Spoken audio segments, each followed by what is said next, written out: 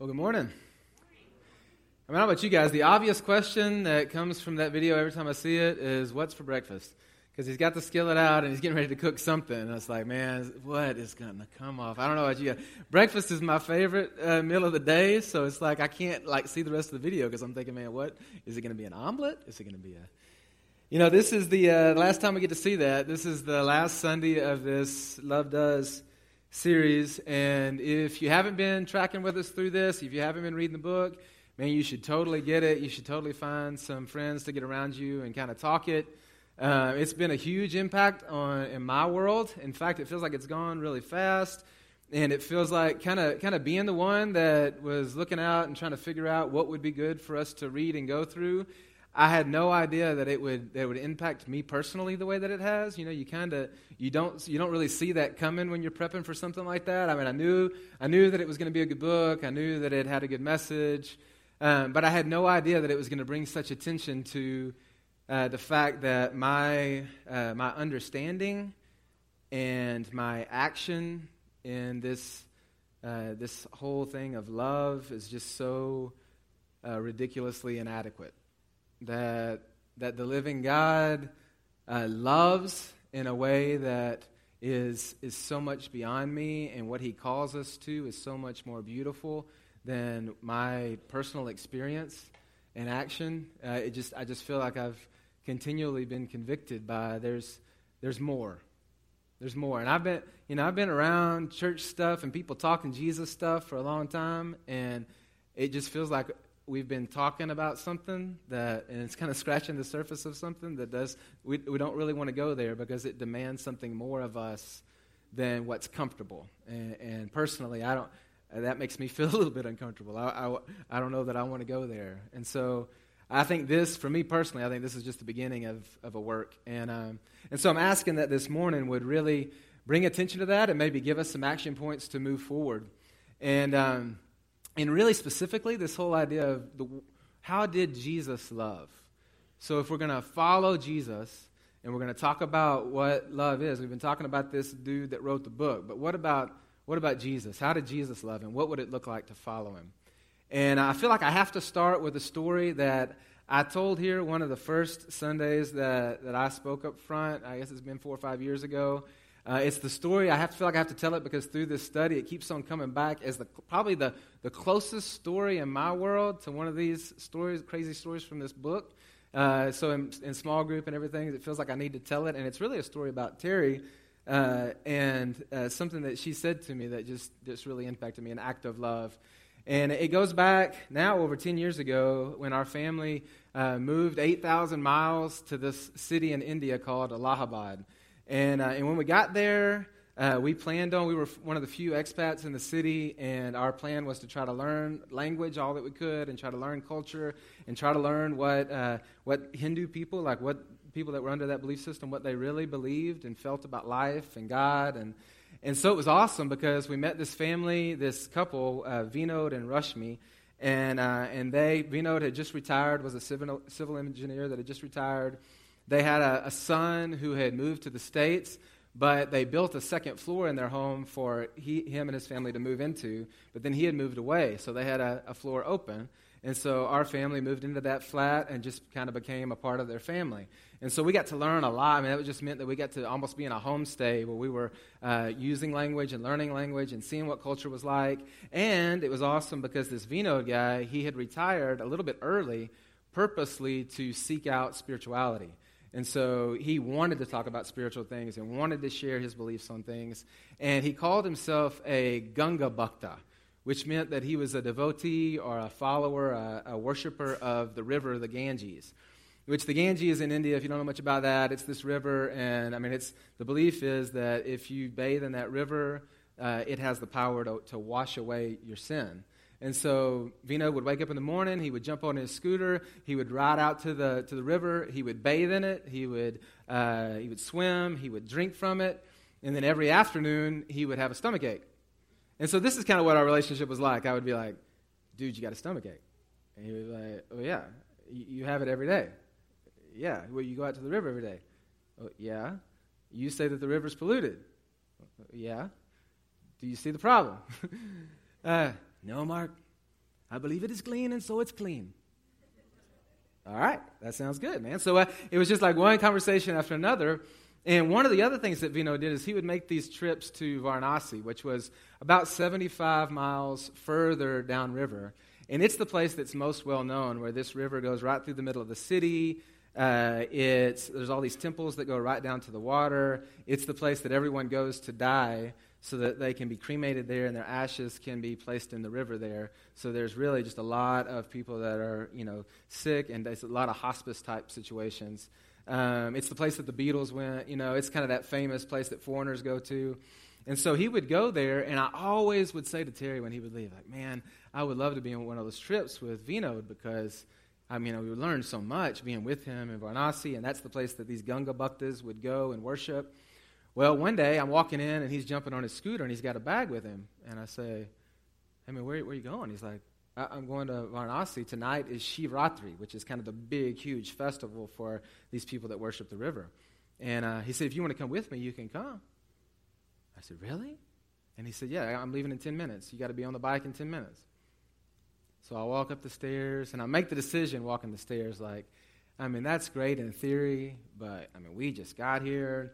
My wife and 2 little kids are in this place with nobody who speaks English. This is just, I'm setting them up to fail. This isn't a good thing. I don't need to. So I just kind of say it to Terry, Vinod said this, but, I'm not going to do that. And it wasn't one of those, I'm not going to do it like trying to be whatever. I was really like, I shouldn't do that. And Terry says, what? You mean we came 8,000 miles? And you're not going to go the last 75? You really want me to go? Grab your toothbrush and jump on the scooter. So I did. Yes, ma'am. I went and got my toothbrush. I jumped on the back of the scooter, and here we go, man. Off to Varanasi with Vinod, and I'm with him. So I'm really have submitted to wherever this dude takes me that I really don't know that well, right? Wherever he takes me, he's an elder. I'm trusting him. I'm with him. I'm just going along for the ride. I'm going to be with him in this thing and learn all I can learn. And so we get there to town, and we go in. He said, well, the first thing we have to do if we're going to be in Varanasi on Shivratri is we have to have a lassi, which I like lassis. Lassis are like smoothies. And he said, we're going to go have a smoothie at this one special place. So I said, okay. So we go to this special place. And there's more people there than I would normally see at a lassi wala. And a lassi place where they sell these smoothies. And he comes back to the table, and he brings me my cup. It's like this little clay mug, and it's a smoothie, but it's green. It's kind of got this green tint to it. And I said, Vinod, I've had a banana lassi, and they're yellow. And I've had a mango lassi, and they're kind of orange. But this one's green. Well, why is it green? And he goes, well, it's a herb. And I said, oh, okay.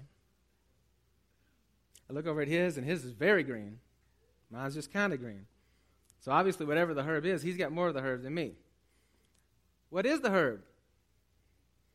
Don't worry about it. It's just a herb. So we're drinking it, and I start naming off different, and he's like, no, it's not that. No, it's not that. No, it's not that. So then we finish, and we get on the rickshaw, and we're riding our way, and he goes, I said, what? Tell me, man. Give me the name. And he goes through a bunch of names, and then he says, Bhang. And I go, oh, no. I think I know what that was now. Man, so the first cannabis smoothie you have when you're not really planning on it, it kind of catches you off guard. And this trip just only gets worse. Like, that's the beginning. And so then they also would go to this pond, this guy that sells pond. It's where they take this leaf, and it's in water, which you're not supposed to do because it'll make you sick. And I say I don't want it, and I turn this way. And when I turn back, he slams it in my mouth. I'm like, oh. All right, then we end up by the river, and they're playing a sitar, and everybody's going to sleep and leaning on each other, and I'm thinking, what in the world? Then we jump on a scooter, and we're going through this old ancient city, and then he jumps out on this main road, and he turns back, and there are thousands of these naked guys painted red running at us. I find out later that this is what they do. They bathe in the river, and then they paint themselves red, and then they run around the city. And we were on the scooter going boom, boom, boom, between these thousands of naked guys running at us. So anyway, the sad or incredible thing is there's more to that story than just that. But that's just kind of the surface.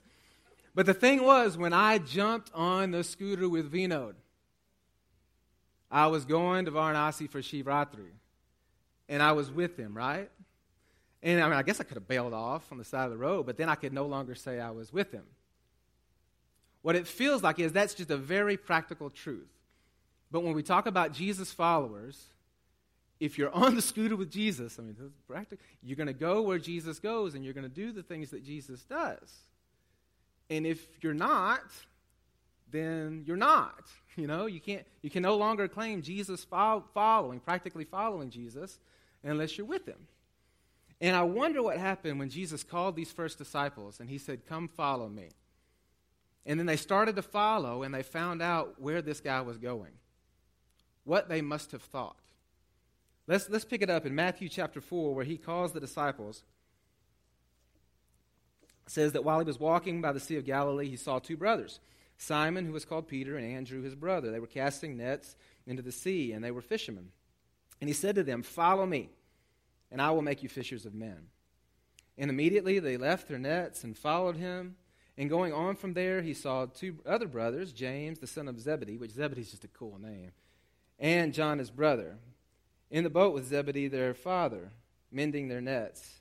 And he called to them, and immediately they left their boat and their father and followed him. Now, this is probably a verse that you've seen before. It's always been one for me that's amazing. And what we would normally talk about is, man, it's amazing that these guys would leave what they're doing, their occupation, their family members, and they would just turn and begin to follow this Jesus. But I've done some deeper study on it, and there's something else that I think is even more amazing to me. In this culture, in this kind of Jewish tradition, you've got these rabbis who, you know, there's all this knowledge, deep knowledge of the Torah, but then you've got these rabbis who have their interpretation. And so it was kind of a big deal to get invited by a rabbi to come underneath his, what they called a yeshiva, his teaching community, his group of disciples, and to submit yourself to his discipleship and ultimately, you know, him modeling what it looks like and you becoming like him. That was a massive deal. So little boys, they would grow up and they would learn and try to get to the head of their class and try to be the cream of the crop so that maybe, just maybe, when they applied to yeshiva to be a part of one of these rabbis' groups, that he would accept them and say, "Come follow me." Now, put this together. So normally you would work really hard to get there. Only the cream of the crop would be accepted. I found out the other day that I guess they've moved up the ACT score you have to get into college. So I would no longer get in. So that feels good. You know, I mean, to be asked by a rabbi to come follow him was this huge honor that only the smartest of the smartest and the brightest of the brightest got asked to do. Never, and they always applied, so there would never be like this rabbi would just come and take the initiative to ask you. More than that he would come and take the initiative to ask you, a fisherman. So when they're in their boats and this Jesus rabbi walks up and says, "Come follow me," I mean, part of it is they're like, you're asking me? You're asking, what in the world do you see in me that would give me the honor to be able to be a part of your yeshiva, to be a part of your learning group? Yes, we will come follow. And Zebedee's like, "Go, boys, that's incredible," you know? Then they start to follow him. Well, they find out real quick that the way that this rabbi interprets the Torah is a whole different ballgame. Because look at it in Matthew chapter 4, verse 23. So they start to follow him, and then it says, "He went through Galilee, teaching in their synagogues and proclaiming the gospel of the kingdom." This good news of salvation and redemption, he's preaching it, which was a controversial message. All right, so you're following him, and now he's started to say things that are a little bit controversial. Then he's healing every disease and every affliction among the people. All right, so his fame is starting to spread. And so guess what they do to the guy who's healing everybody? They start to bring all the sick folks and all those afflicted with various diseases and pains, those oppressed with demons, the possessed folks, the epileptics, the paralytics, and he heals all of them. And great crowds followed him from Galilee to the Decapolis, and from Jerusalem to Judea, and from beyond the Jordan.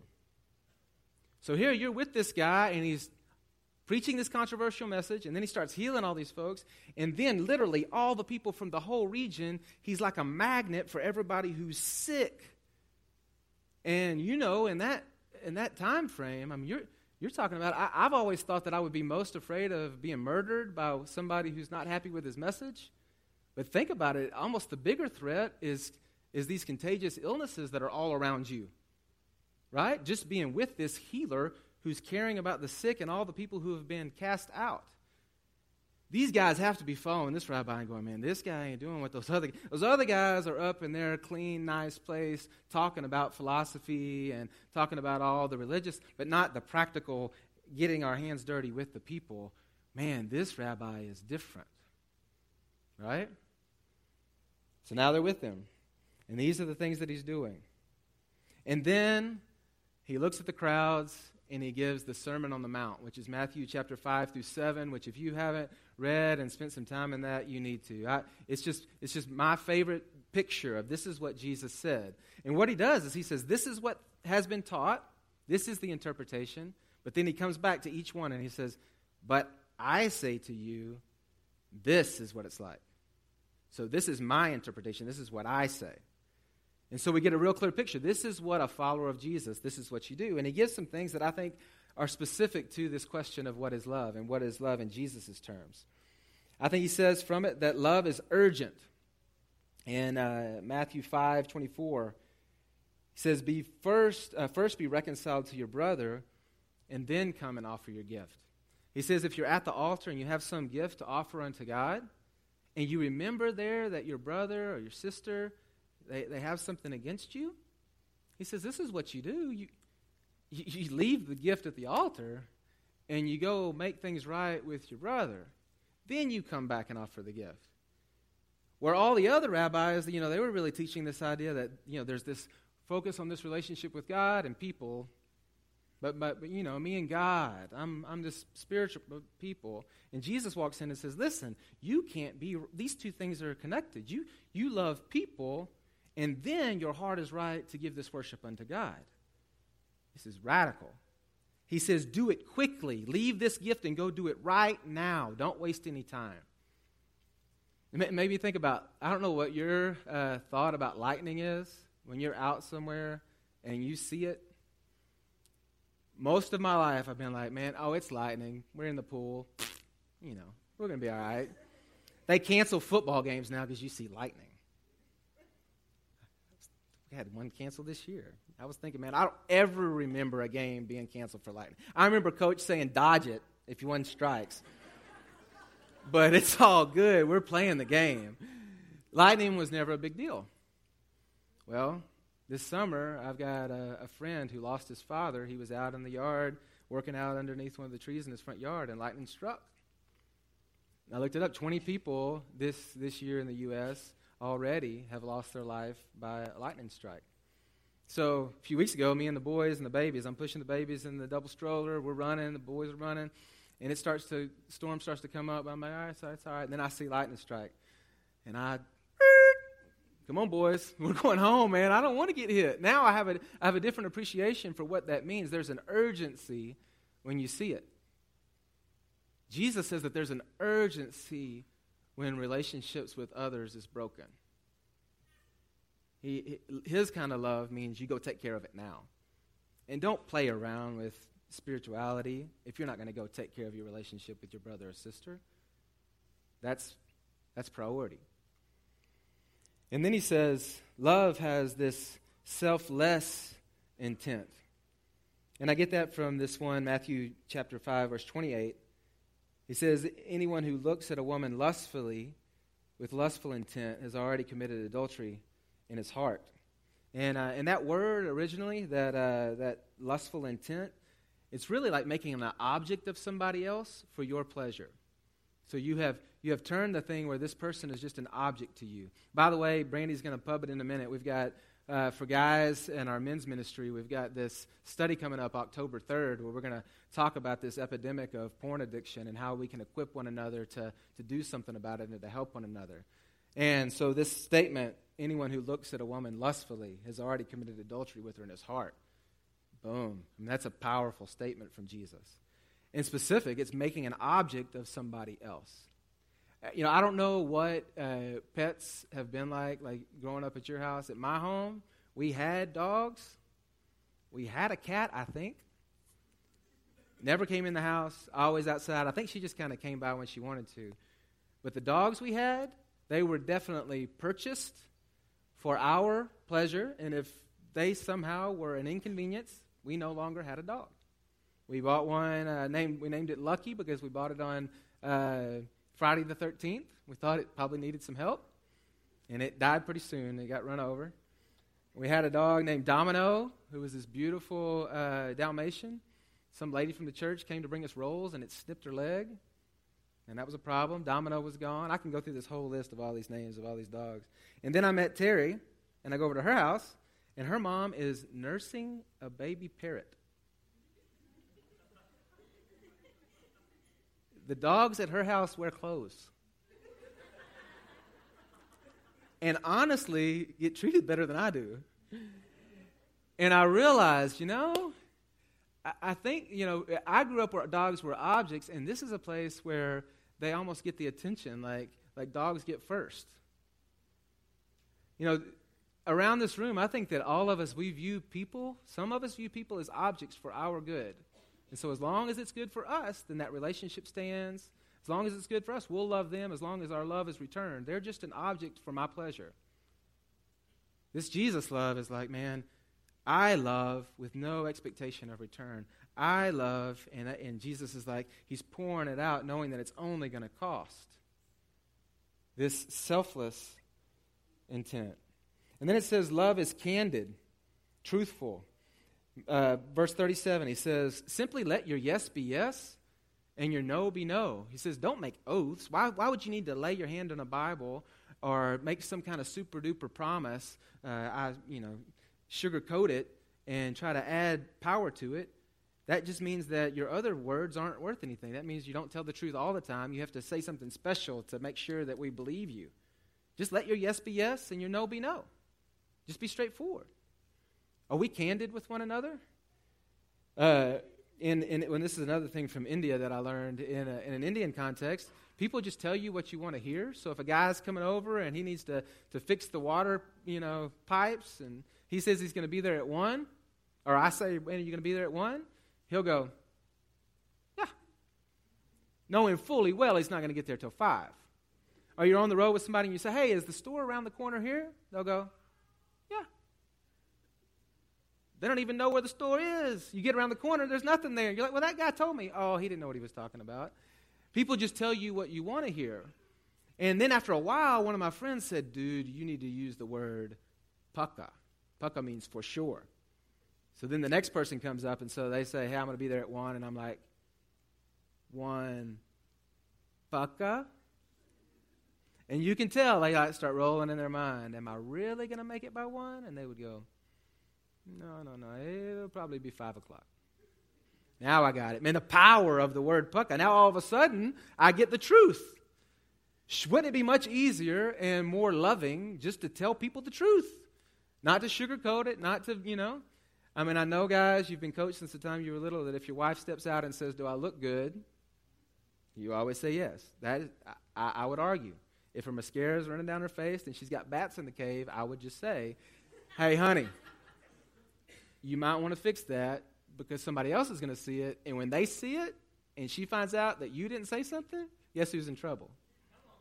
Just tell the truth. Now, there are some things you might need to code a little bit, but for most of them, you just need to tell the truth. If we told the truth to one another, if we just told the truth to one another, how loving, practically loving would that be? Just to tell the truth. Also he says that love is unbalanced. In verse 39, he says, if someone slaps you on the right cheek, turn to them the other one as well. Now you tell me, that one's crazy. In fact, he even quotes Old Testament scripture where it says, an eye for an eye and a tooth for a tooth.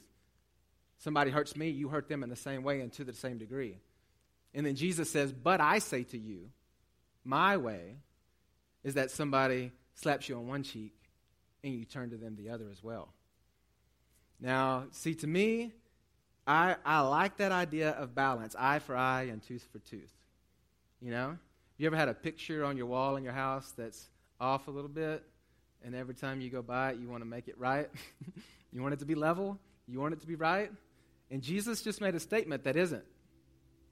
It's not eye for eye and tooth for tooth. It's you get slapped, you give him the other cheek. What in the world is this rabbi talking about? His interpretation is that we're gonna unbalance this love equation, and even though somebody's unloving to us, we're gonna continue to love in the face of hard things coming at us. And then he goes another step, which I think this would say that love of Jesus' love is nonsensical, doesn't make good sense. He says, love your enemies and pray for those who persecute you. That's crazy. So somebody not just one time hurts you, but they don't like you and have set out they are your enemy. And Jesus says that my way is that you love them and pray for them. But I love his explanation. He says, wouldn't you though?